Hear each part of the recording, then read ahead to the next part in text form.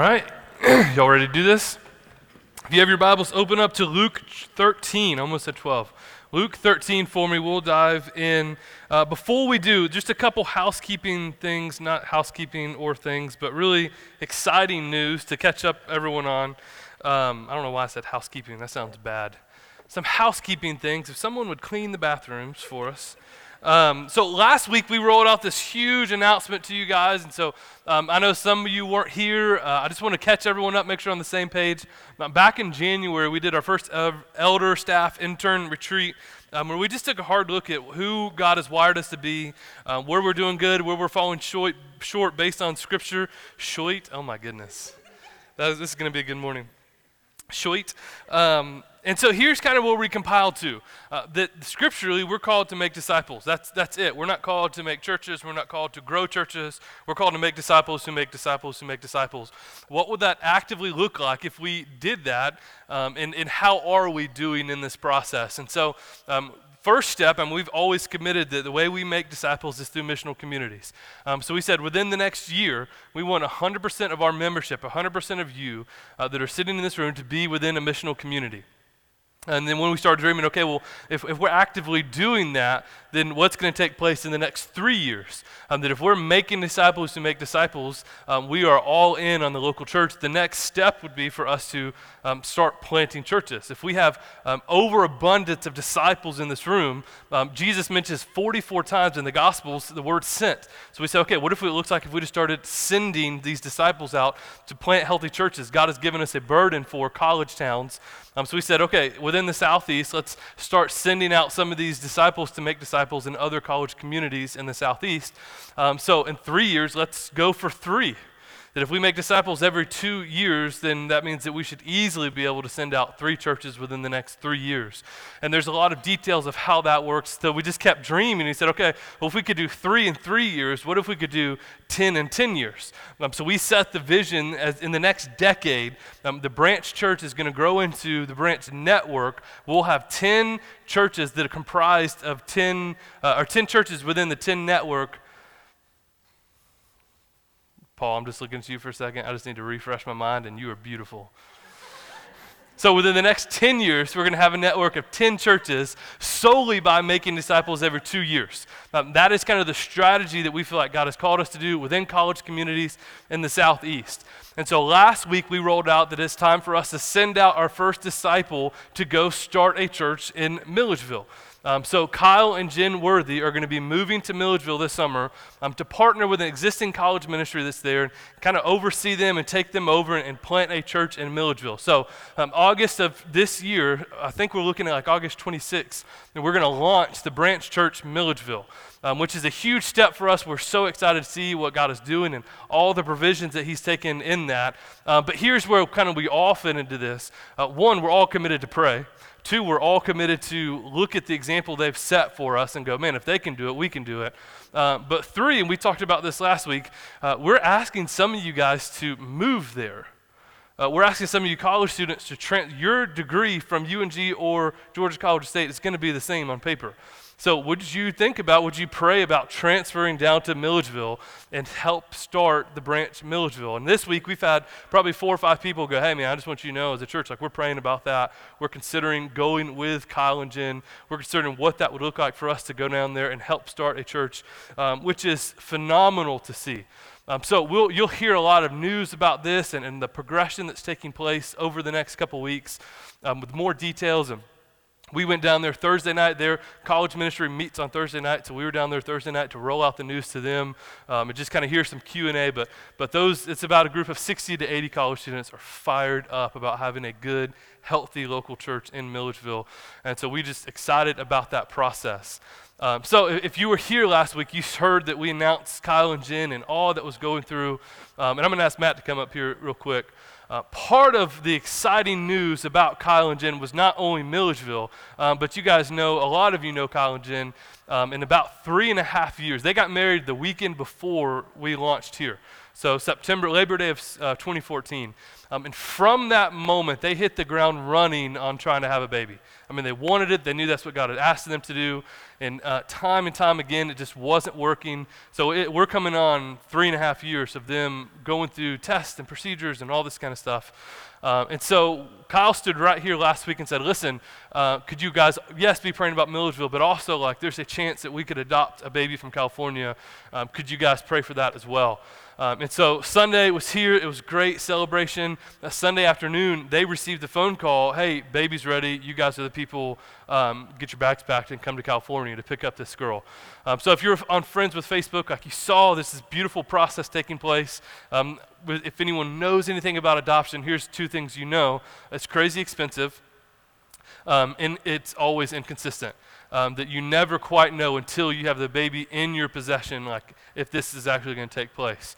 And so Thursday night was great. Kyle and I went down to Jen and some other, Sydney, and my wife went down to FAM, announced everything. Kyle got an opportunity to speak in front of these people as their pastor. It was just an incredible experience to see. Friday afternoon, they're packing their bags to leave for California Saturday, and they got the call that it fell through, that the adoption is not actually going to take place. And I mean, you can just imagine 3.5 years just pressing and praying, and it didn't happen. So if you're not friends with them, they've made this incredible video on Facebook just to explain how they are hurt and broken, but at the same time, they're fully trusting God for what he's doing and what he's up to. And but we just want to take a moment to catch you guys up on that. So they are not here. They needed some time just to pray and rest and rejuvenate. So if you could just do me a favor, I mean, I know Kyle's going to listen to this podcast because that's what Kyle does. But over the next week, like if you need anything, just call me. If you have anything that has anything to do with Kyle, just let Kyle be. Let Jen be. Let me be the first point of contact on anything that he oversees until they get back on their feet. But I asked Matt, who's one of the elder, but has also been in a DNA with Kyle for 3 years, since the beginning, just to come and just have a moment of prayer over them, and then we'll dive into the sermon. So if you want to say anything, if not, just pray and we'll go. Lord, we love you and we trust you. And we know that all of your promises are true, that you are faithful to your children. And we know that it is true when you say that you work all things together for the good of those who love you and who are called according to your purpose. We know that that is Kyle and Jen. We know that they are they're packing everything to go and be obedient to your calling. And so, Lord, in the midst of everything that has happened and years of longing and then having expectations set and then that not following through, I know that we as a church body and Kyle and Jen specifically are grieving and hurt and that it's difficult. But I know that I speak for them in saying that Lord, we trust you and that we know that you are good, that you are always good and that you are always faithful. And so, Lord, I ask that you move on their behalf to comfort them, to remind them of your love and of your goodness, and to remind them of your sufficiency, that when our heart and our flesh fails, that you are the strength of our heart and our portion forever. Lord, that you are what we need, and that you provide everything that we need. So I ask that for Kyle and Jen, that you provide them with that comfort and assurance that you are trustworthy and that you are here with us in the middle of sorrow and heartbreak and difficulty. But then ask, Lord, also that this is not the end of that story. So we ask, Lord, that you would work this together for their good to help carry through and follow through with the burden that you have placed in their hearts of adoption, being parents, and growing a family in a faithful and biblical way. So we ask, Lord, that you don't end that story there, whether it is through adoption or through pregnancy or however you see fit, Lord. That's a cry I know of their own heart, but I ask that myself as well, Lord, that you provide for them a way to be parents, which is something that they feel convicted to do.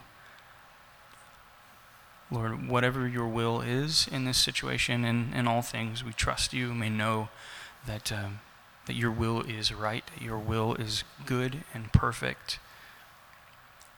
And so we submit ourselves to you, Lord, in every way.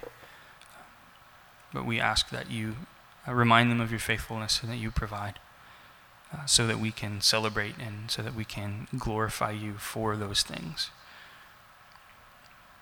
Lord, we trust you, and it is in your name that we pray. Amen.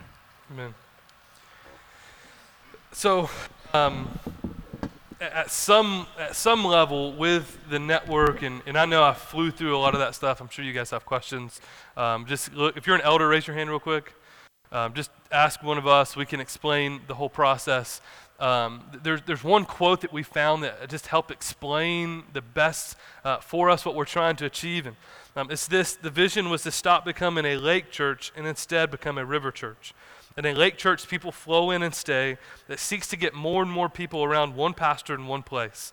But in a river church, the people flow in but keep moving downstream. God takes them to other places to minister. The measurement becomes about flow rate instead of volumes contained, about gallons per minute instead of gallons retained. And so for us, our vision is just that we have no interest in growing this thing right here to 15,000 people and getting on the church. I mean, we kind of mock as a staff the fastest growing church list. Like I just don't see that in Scripture. I see a call to make disciples in Scripture, and that's what we're going to do. And whatever God decides to bless, love it. But if you could just do me one big favor. We were very conscious about this walking into this process, and we're really starting to feel it. We knew that anytime we put a stake in the ground saying, this is what we're doing, this is where we feel God is leading us to, there's always attacks, there's warfare, there's everything. So over the past couple of months, just as a staff, we've been saying, hey, let's be ready for this. Let's be weary of this. Let's look for everything. Let's make sure that if we're not a cohesive unit, then the church isn't going to be cohesive.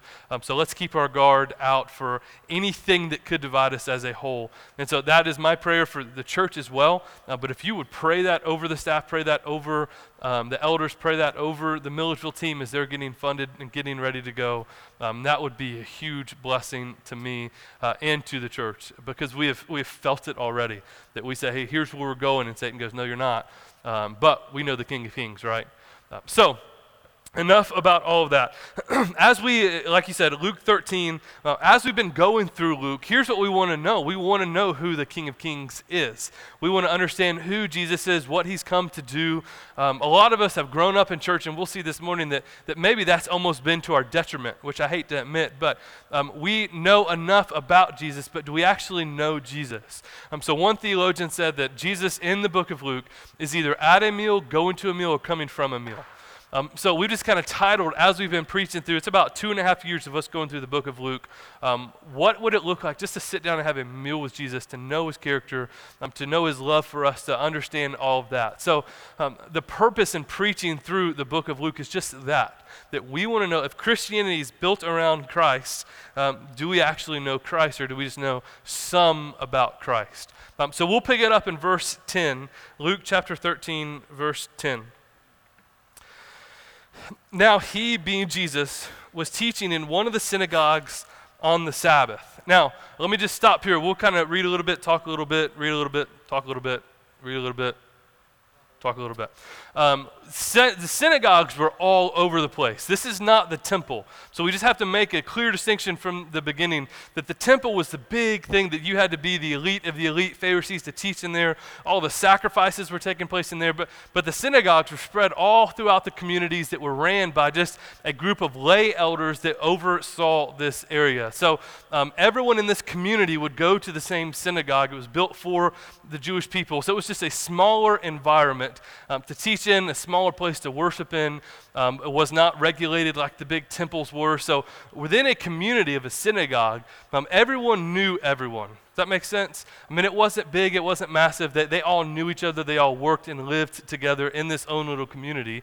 And so Jesus knew that if he was ever going to preach to his people, the Jewish people, this would be the atmosphere to do it in. So a lot of Sundays you would see Jesus teaching within different synagogues, spread around, teaching to his people. And on this instance, it was on the Sabbath because that's when they came together. Now, here's just a couple things to get our minds around. This will be the last time Jesus teaches in a synagogue. This is it. That conflict is about to arise. And as we've seen throughout the book of Luke, Jesus came not to bring peace, but a sword.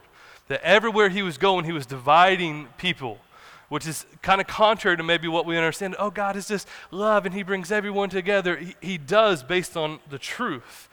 But it is a very clear truth that will separate right from left. And in this conflict, there's about to be some separation.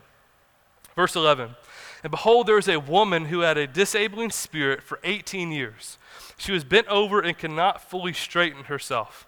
When Jesus saw her, he called her over and said to her, Woman, you are freed from your disability. And he laid hands on her, and immediately she was made straight, and she glorified God. Now, just set the scene, because so often we read Scripture like it's just a good book, like it's just a novel. Now, but this actually happened. Right? So Jesus is preaching. This woman that could not stand all the way up was probably somewhere in the back. She didn't want much of attention. She didn't want to be noticed. And Jesus, in the middle of his teaching, said, No, lady, come here. I've got plans for you today. Walk up to the front. Now, you could just imagine small town community. Think of maybe your church growing up, all the whispering and gossip that's starting to take place. What is he doing calling this girl up? What is he doing? Doesn't she know that like there's some disabling spirits, like demons got her? What is he doing calling her up? And not even does he speak truth over her, but he touches her, he heals her, and she stands up, and the immediate response is she starts to glorify God. Now, if you were in this midst, wouldn't you go crazy? If we saw this Jesus guy that we had heard all these stories about and all these rumors about, then he's in your midst and he heals this woman, wouldn't your immediate response be to praise God for what he's just done, to glorify God? But that's not what typically happens. Verse 14. But the ruler of the synagogue, again, just a lay ruler, just a good man, but the ruler of a synagogue, indignant because Jesus had healed on the Sabbath, said to the people, listen, he's not talking to Jesus. He is a coward. Jesus is standing here just healed this woman, and so now he's addressing the people. There are 6 days in which work ought to be done. Come on those days to be healed, not on the Sabbath day. So indignant, meaning he was feeling or showing anger and annoyance at what he perceived to be unfair.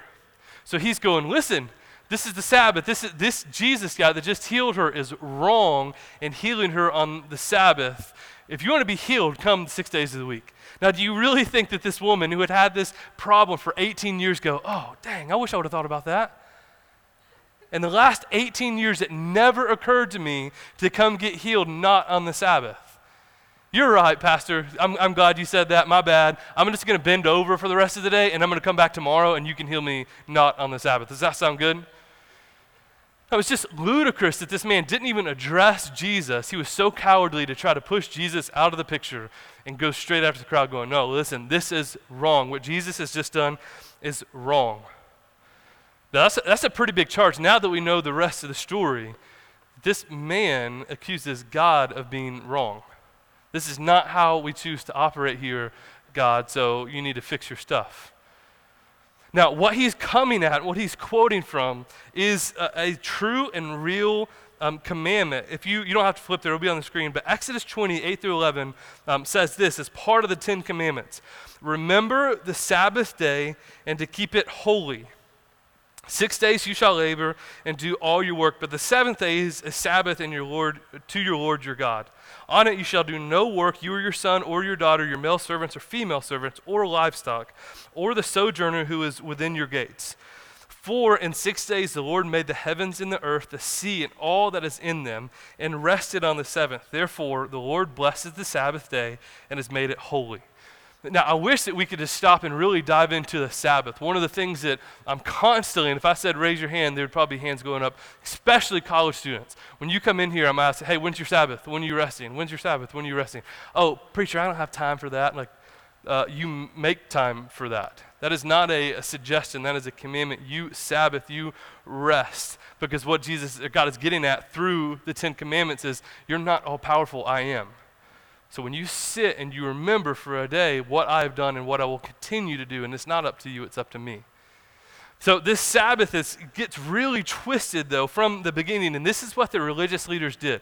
Everything that God initiated is good and right and true through the commandments. They would add and add and add and add and add on to this thing. So there's a book called the Talmud, which comprised all of the Jewish rules and regulations that they had taken from the Ten Commandments and the ceremonial laws and just expounded upon these. It was said that one Pharisee, it took him 2.5 years to understand all that they had required to happen on the Sabbath. 2.5 years for him to understand, okay, here's what the Sabbath means and here's how I rest. Here's just a couple to get you kind of understanding on all that they had added on to do not work on the Sabbath. Now, you couldn't travel more than 3,000 feet. So the Sabbath was on Saturday, so from sundown on Friday night to sundown on Saturday night, you could not travel more than 3,000 feet unless you're going to get food. So if you're going to get food, you could walk 3,000 feet and then walk back. So what some of the Jews would kind of get around this, like if I want to go hang out with the Pattersons, I'm just going to leave some food at their house and then say, no, I was just walking to get my food. And the Pattersons happened to be there, so I hung out and then I came back. Right, so there's just ways to manipulate them. Wherever there are narrow streets, like if there was a building on both sides, the Jews on the Sabbath would take a piece of rope or a piece of wood and put it down, and then that would give you another 3,000 feet because it was like you're walking into a house. Right, like that's just the way they cheated some of this. There's 24 chapters in the Talmud about Sabbatical laws. No burden could be carried that weighed more than a dried fig, or half a fig carried 2 times. If you threw an object in the air with one hand and you caught it with the other, you've just sinned on the Sabbath. But if you threw it and caught it in one hand, you're good. So if you're a Jewish juggler, you're in trouble. If a person was in one place and he reached out his arm for food and the Sabbath overtook him, he would have to drop the food and not return his arm. So if he reached out to get his food on the Sabbath time came, he would have to drop the food and he would have to walk around all of Sabbath like this. Could not do anything with his arm because that would require work. No clothing could be examined lest you find a lice and inadvertently kill it. Wool could not be dyed. Cold water could not be poured on warm, or cold water could be poured on warm, but warm could not be poured on cold. In Jerusalem, in the desert, you could put an egg out in the sand and it would boil itself because it's that hot. Nope, not allowed. If a candle was lit, you couldn't blow it out. Chairs could not be moved because there might be a rut. Women could not look in a glass or they might find a white hair and be tempted to pull it out. So you're not even able to look in the glass because you might see something and want to work. Are you kind of catching on to this? A radish could not be left in salt because it would make a pickle, and that's work. I mean, it's just the list is extensive of what these guys, and I want to be sensitive here because at some level I can see some of this being good and right and true. That on the Sabbath, God said we should not work. So let's hold each other accountable to that. But it has gotten out of hand. If it took a Pharisee, a guy that this is all he did with his life, 2.5 years to understand the rules of the Sabbath, it's gotten a little bit out of hand. So when Jesus is healing this woman on the Sabbath, he had done nothing wrong. There was not work involved with that. He spoke truth over her, and God healed her. Verse 15. Then the Lord answered him. So, pastor stands up, does not address Jesus, preaches to the crowd, you should not work on the Sabbath. Then the Lord answered him, you hypocrites. Does not each of you on the Sabbath untie his ox or his donkey from the manger and lead it away to water? And ought not this woman, a daughter of Abraham, who Satan has bound for 18 years, be loosed from this bond on the Sabbath day? And as he said these things, all of his adversaries were put to shame, and all the people rejoiced at the glorious things that were done by him. So Jesus goes back and says, listen, this woman has been afflicted for 18 years. This woman of Abraham, meaning she was a Jew, this is one of your own. She's been in your community for 18 years, and you take care of the animals way better than you take care of her. So no, I'm not wrong. You're hypocrites. You've taken what was good and you've manipulated it into what is sinful. If you flip over, and we're not going to read it, chapter 14, 1 through 6, almost the exact same exchange. Jesus heals on the Sabbath, and the Pharisees and Sadducees lose their mind because that is against the rules. That is against the rules. So what is going on here? What does this mean for us? Because we've got to look at the story. One of the things I love to see is who people identify with in the scriptures. So you've got this pastor man, the overseer of the synagogue. You've got this woman who has just been healed, and you've got Jesus. Now, spoiler alert, everyone look at me. You're not Jesus, okay? Don't identify. Don't try to say, oh, I'm Jesus-like in this area. I'll just go ahead and take that one for you. You're not Jesus. Deal? Okay. You're not Moses. No, okay. That's a whole other tangent. Jesus is the better all of those. You're not that guy. We're way worse off than we think we are. So who are we then? Are we the woman that's been afflicted for 18 years and has just received what would later be known as salvation, right? Because of this healing, she is now a follower of Christ. Or are we the guy all obsessed about rules? Or we go, no, listen, Jesus, that's not how things work around here. We can't do it that way because... So James is very clear. If you have your Bibles, flip over to James 2. James 2 is very clear on this subject and where I think the scriptures are leading us to. And the whole juxtaposition that James is teaching through is this idea of faith versus works. Faith versus works. So what is it? Do your faith drive your works? Do your works drive your faith? What is taking place here?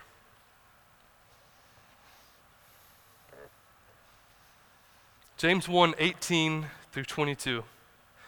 But someone will say, you have faith and I have works. Show me your faith apart from your works, and I will show you my faith by my works. You believe in God is one. You believe that God is one. You do well. Even the demons believe that and shudder. Do you want to be shown, you foolish person, that faith apart from works is useless? Was not Abraham our father justified by his works that when he offered up his son Isaac on the altar? Verse 22 is where I want to camp for a second. You see that faith was active along with his works, and faith was completed by his works. So another way to get at what he's asking here, what James is pressing into, is what is your doing saying? So at some level, you are all sitting, yes, it's a gym, but this is the gathering of the church. You're all sitting here this morning. What is your doing saying? As you leave, some of you maybe prayed this morning on the way here. You maybe got up and read scriptures this morning.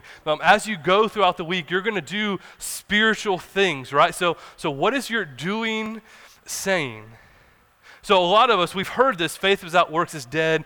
You got to show me your faith by your works. That what's on the inside of you should change and should affect the way that you live. And I would say yes and amen. That's exactly what James is preaching.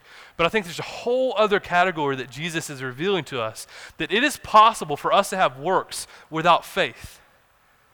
That it is crystal clear that the Pharisees and the religious leaders and the elders of this synagogue had tons of works.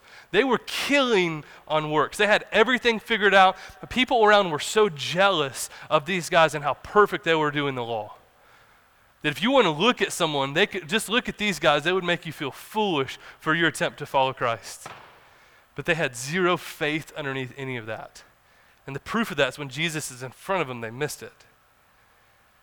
I mean, I just cannot fathom the fact that they saw a miracle take place over and over and over again, and they justified it away because of their own man-made rules. You, Jesus, can't do that. You, Son of God, I know you are the Lord of the Sabbath, but you cannot do that. Now, for a lot of us, and I don't have to raise hands, a lot of us have grown up in church, and again, I'm grateful for that. I'm excited that is that 2 out of my 4 kids are in here this morning. I'm excited that my kids hopefully will grow up to always know and understand the gospel. But we have to be really careful about what that means. See, Hebrews 11 is like the heroes of faith and just outlines all that takes place. Some heroes won and shut the mouth of the lion. Some heroes lost and were devoured by the lions, but both were faithful and obedient, and that's what the gospel is trying to teach us. So we get to Hebrews 12, and right at verse 1 and 2, it talks about the sin that easily entangles us. The sin that easily entangles us. And if we could just be honest, and I hope you guys join DNAs and can do that there, It's easy for us to admit the sins that we just cannot get over, the sins that we keep falling back into. A comfort sin, a power sin, a control sin, an approval sin. We constantly go back to that. But the sin that we never really talk about that entangles us, which I would argue is almost worse than just outright disobedience, is when we will have all these works and we have no faith behind it. When we're doing and saying the right thing and everyone around us thinks we're spiritual, but we ourselves know that we're not. Now here's where it gets really hard, and we're going to try to dissect this a little bit. But here's where it gets really hard, because you are doing the right things, and you are saying the right things. And those people right now, to your left and to your right, think that you're spiritual because of what you do and what you say. But you know that you're faking it. Do you think that the religious leaders of the day knew at some level they're just putting on a show to win the approval of man?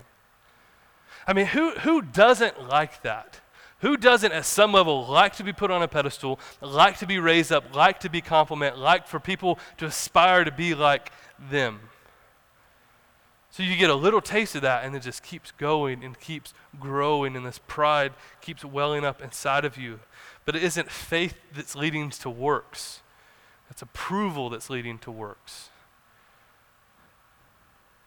You might not know the gospel, that the faith inside of you is not what's driving your works, it's your performance. And I could, at some level, probably get there pretty quick with some of you if you were honest enough with me. If I would just why you to death. Why did you come here this morning? Why did you read your Bible this week? Why did you feel guilty when you did this? Why do you pray? Well, why? Well, why? Well, why? Maybe it's just because my kids are in this why stage and I'm just used to it. But if I could get you down to the very bare bones, if that does not lead you back to faith in Jesus Christ and what he's done for you, then I'm pleading with you, are you living the life of a Pharisee? Are you living the life of works, not faith? There's a term that we kind of throw around a lot. It's just called legalism. And this is what it means, that you're doing all these works and all these right things, but you're doing it for the wrong motives. I mean, there's just tons of examples. I'll try to limit myself to a few. We had a couple students when we first launched the branch. We would meet on Sunday nights. Sounded really good at first. It was a horrible idea by a year in. So we finally got to move in here, and everything is better because I can take a nap. I can watch the Masters. Just everything is good. There's no spiritual reason for it. It's just better, right? So the Masters is coming up a couple weeks. Rob Staples' house, Masters party. We will be there. Yes, anyways.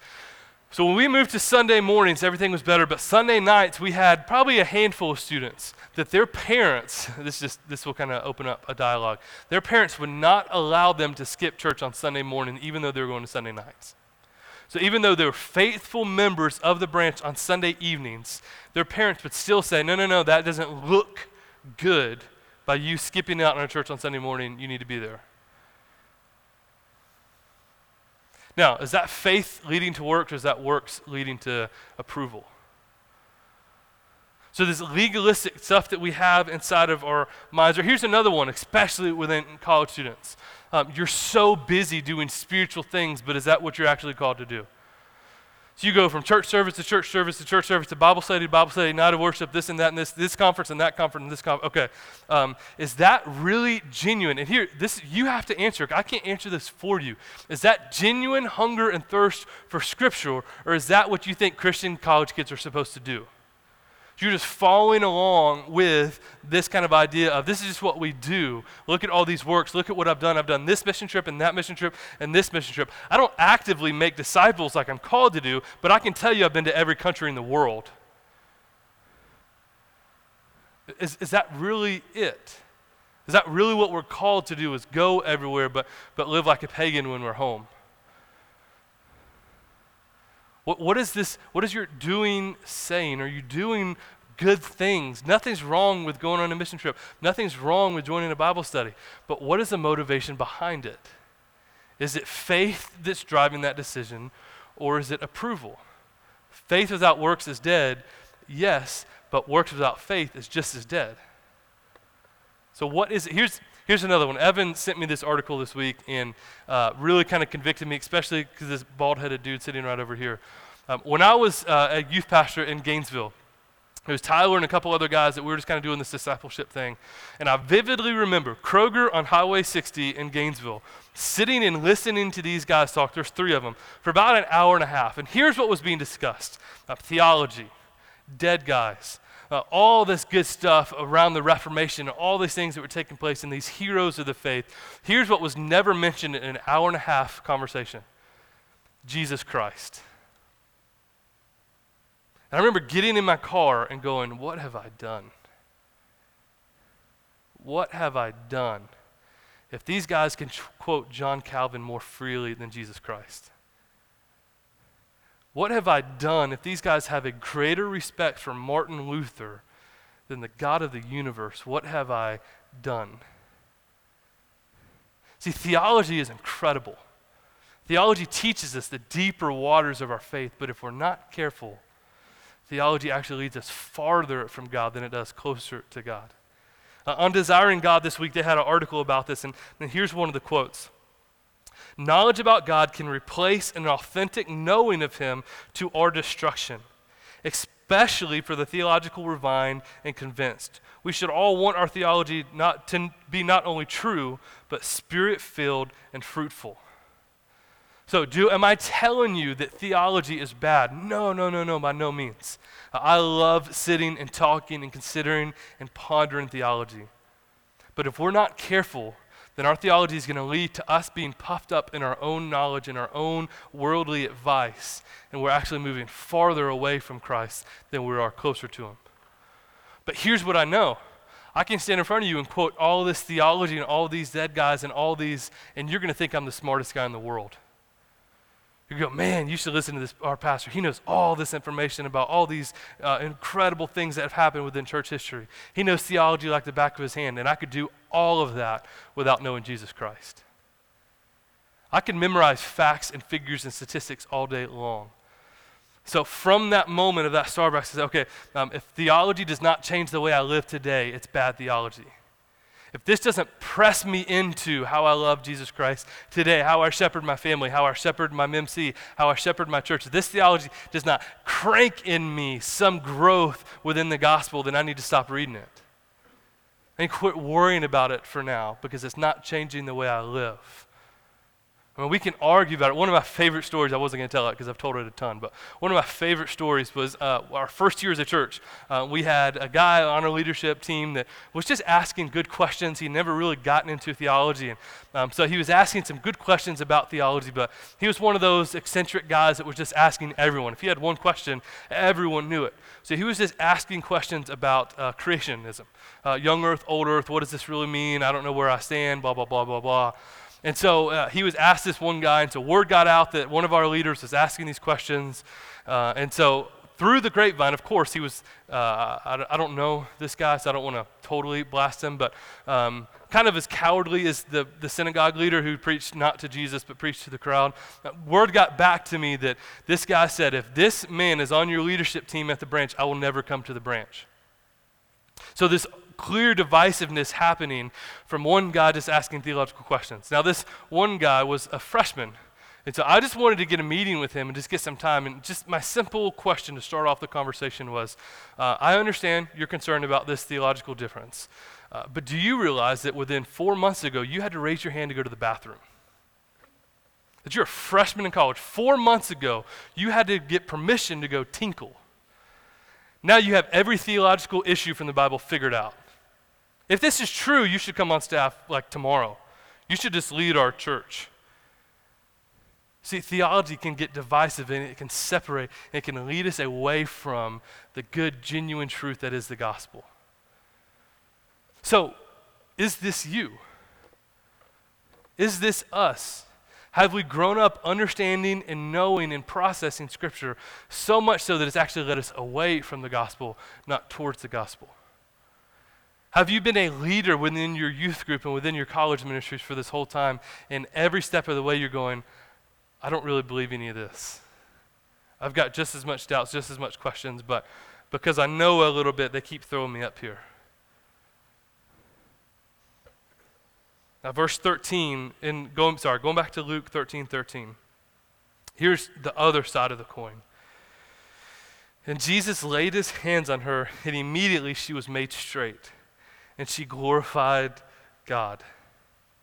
Immediately she was made straight, and she glorified God. Now I've known a bunch of, I don't want to use the word bad dudes, but I've known a lot of people that have some crazy testimonies, that have gone through crazy things in their life. They've done and seen things that most of us just think just happens in the movies. But when God gets a hold of their life, they are so changed and they are so driven by their faith because they understand who they were before Christ and who they are now because of Christ. That there's no tradition. In Matthew, you don't have to flip there, but in Matthew 15, Jesus is going after the Pharisees. And he says, why do you break the commandment of God for the sake of your tradition? Why do you break the commandment of God for the sake of your tradition? With these guys that have just come in and have drastically changed because of the faith in them, they don't know traditions. I love to see them when they come in because they just are sticking out like a sore thumb. They don't know where they're supposed to go, but all they know is they want to learn more about God and they want to do what he's asking them to do. So this woman for 18 years has been bent over and God healed her. Faith has come. Her heart had been regenerated because what Christ has done for her. My question is, do you really know the sinfulness of your heart before you were saved? What does faith look like for you? If faith leads to works, then do you understand faith? Because if we don't understand all that God has rescued and saved us from, then it's so quick and it's so natural for us just to get to a work-based system. It's so understanding for us to go, I don't really know, this is just what I'm supposed to do, so I don't really have faith, but I nail the works. I can kill this area. It just kind of cracks me up when people come into the branch because we're so simplistic on purpose. And people want to jump on a leadership day one, and they want to do this and do this and do this, and what can I do to help? And just get involved in MC. Yeah, I got that, Pastor. But like, what else can I do? No, seriously, be faithful at the gathering, get involved with an MC. Sure, but like, what else? Do you guys have a choir? Do you guys have like a committee of committees I can get a part of? What do you have? Blah, blah, blah. Calm down. Your framework needs to be adjusted here. There's not tons of works. You get involved in a community and you make disciples every day of your life. It's that simple. It does not have to be complicated. But a lot of us can resonate with the Pharisee and with all these rules of the Sabbath because we feel just uncomfortable.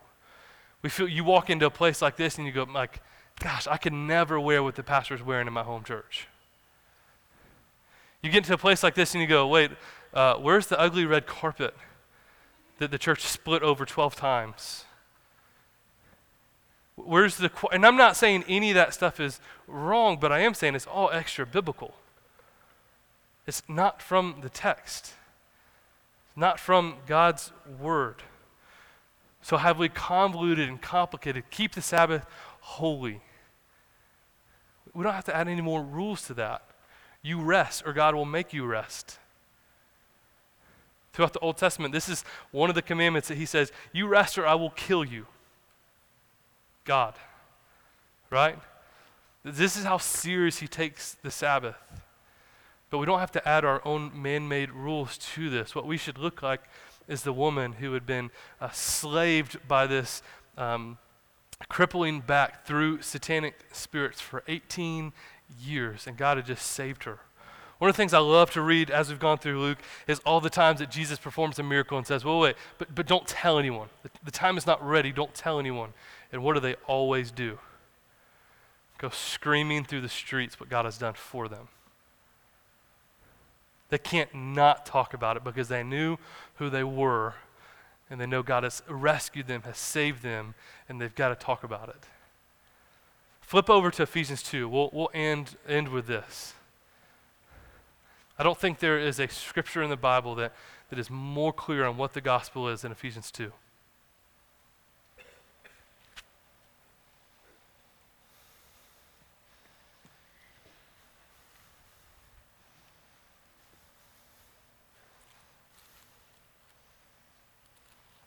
For me, at least. I'm sure there are other great scriptures, but for me, Ephesians 2 just resonates.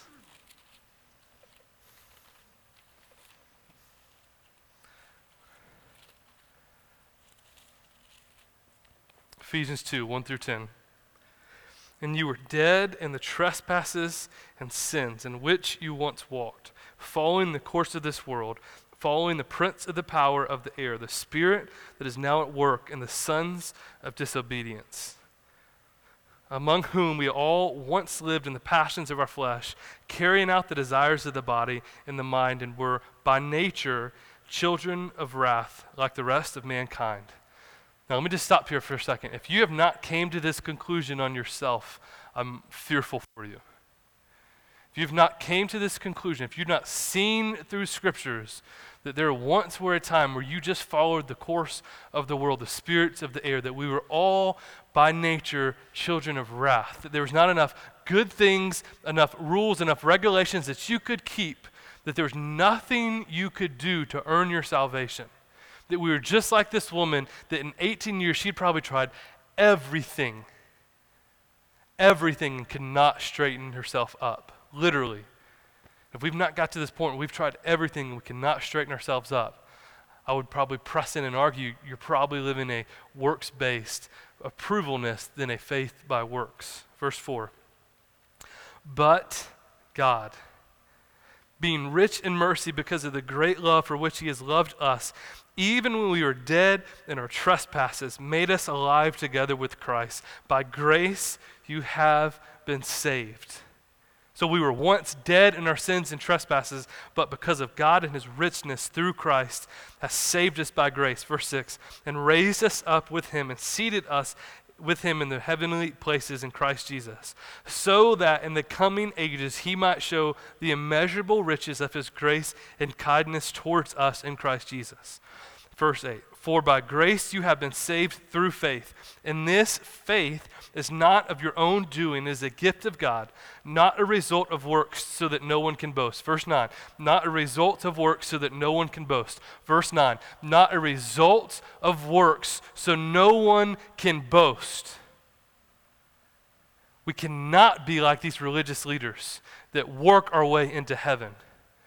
Paul is clear based on the gospel that is not possible. That salvation is only through grace, through Jesus Christ, not by works so that no one can boast. So he's been working to enter into the kingdom. Stop it. There's not enough in you. There's not enough grace. There's not enough effort in you to ever appease God's wrath. It's not possible. There's this whole theology of this Pelagius, semi-Pelagian theology that thinks there's just enough in us. If we just try hard enough, we can enter our way in. And Scripture is saying that is not possible.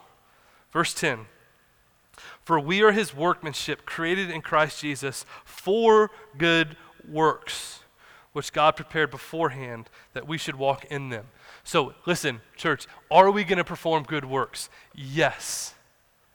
But what has to take place first is faith. What has to take place first is salvation. What has to take place first is regeneration of our souls. And I know that there's people in this room that are going, I'm just tired. I know I should do this and this and this. I know I'm supposed to be an MC. I know I'm supposed to read my Bible. I know I'm supposed to, and I'm just tired. I feel like I can't keep up with all these things that I'm supposed to do. I love to cuss. I can't quit. I love to, and you could just fill in the blanks. I'm just tired of trying to do this. And I would encourage you with Matthew 11:28. Come to me, all who are labor and heavy laden, and I will give you rest. Take my yoke upon you and learn from me, for I am gentle and lowly in heart, and you will find rest for your souls. For my yoke is easy and my burden is light. What is required of us? Faith. What is required of us? If we just focus on keep the main thing, which is Jesus Christ, works will come. It's impossible. It's like healing this woman or healing anyone in the scriptures and them telling them to be quiet.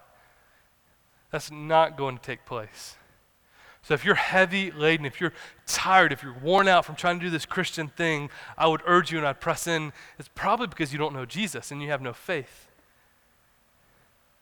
It's probably because you're just trying to work your way into salvation. You're just trying to do what's all that's been expected of you your entire life, but you missed out on the most important thing, which is faith in Jesus Christ.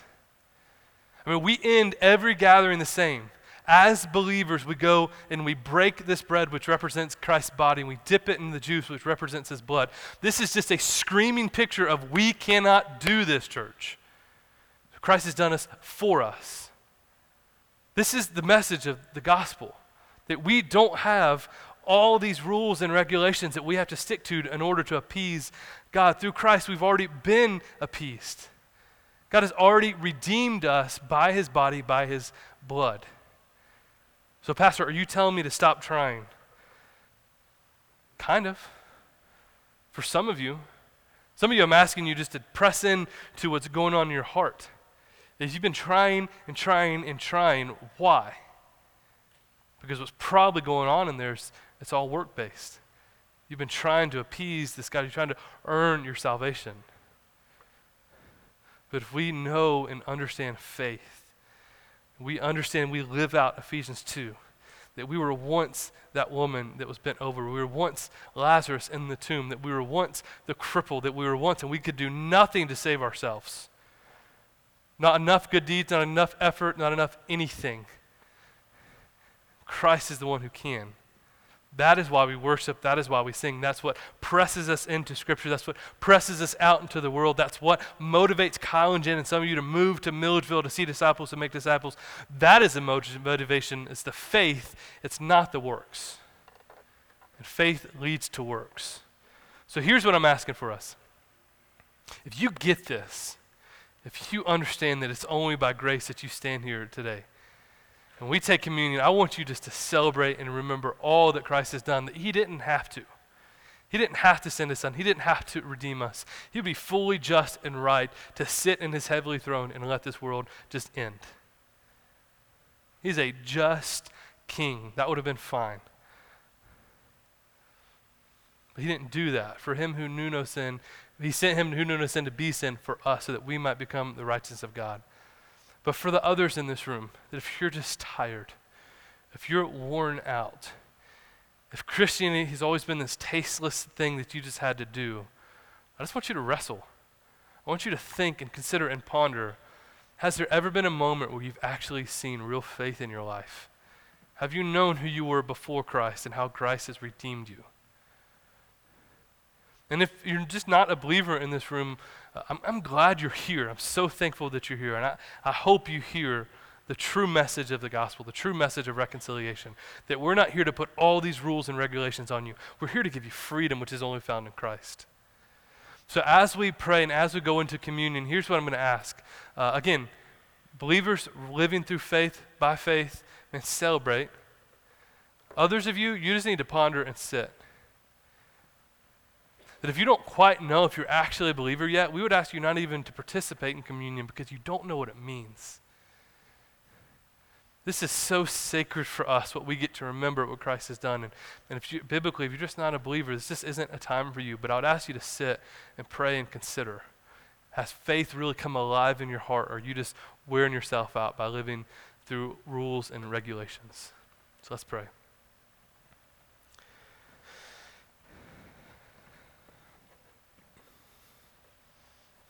Father, I think one reason we have such a hard time with this is no one in this planet gives us the love and the freedom that you give us.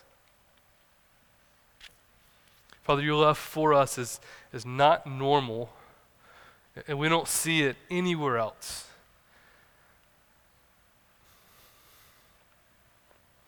God, when all we've done has just been born into sin, there's nothing good about us. You send your son to redeem us. That your love for us knows no bounds.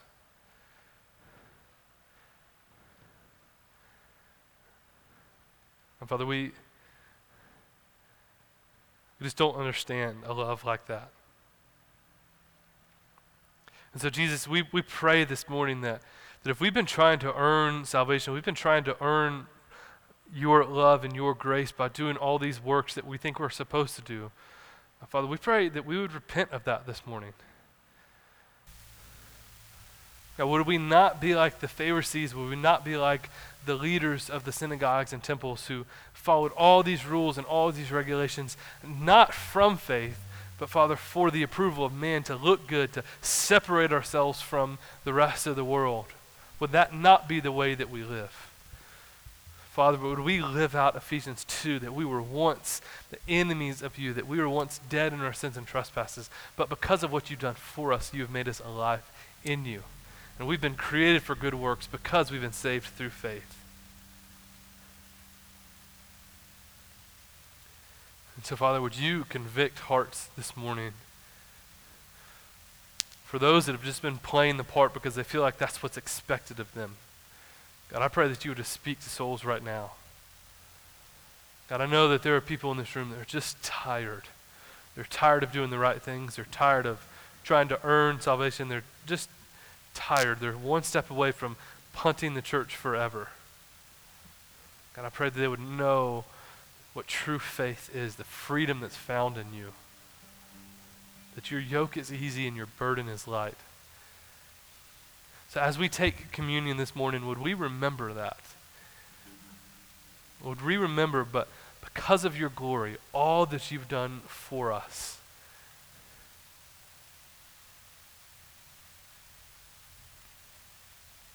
And church, as you're sitting and praying and considering and pondering,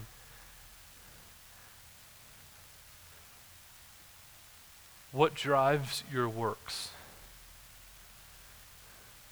Is it faith? Or is it approval? Is it expectations?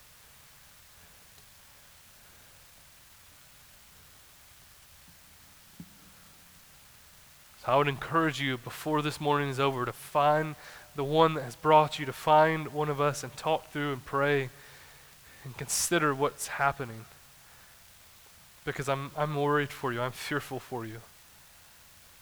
That you might be playing the part and never have known the goodness of God. And you're not walking in the true freedom that Christ offers, but you're still walking in the slave of sin. So Father, thank you. Thank you for creating a way when there was no way. Thank you for taking our place on that cross. Thank you for giving us the faith to believe. And thank you for creating good works for us that we can walk into as sons and daughters of you. It's in your name that we pray. Amen.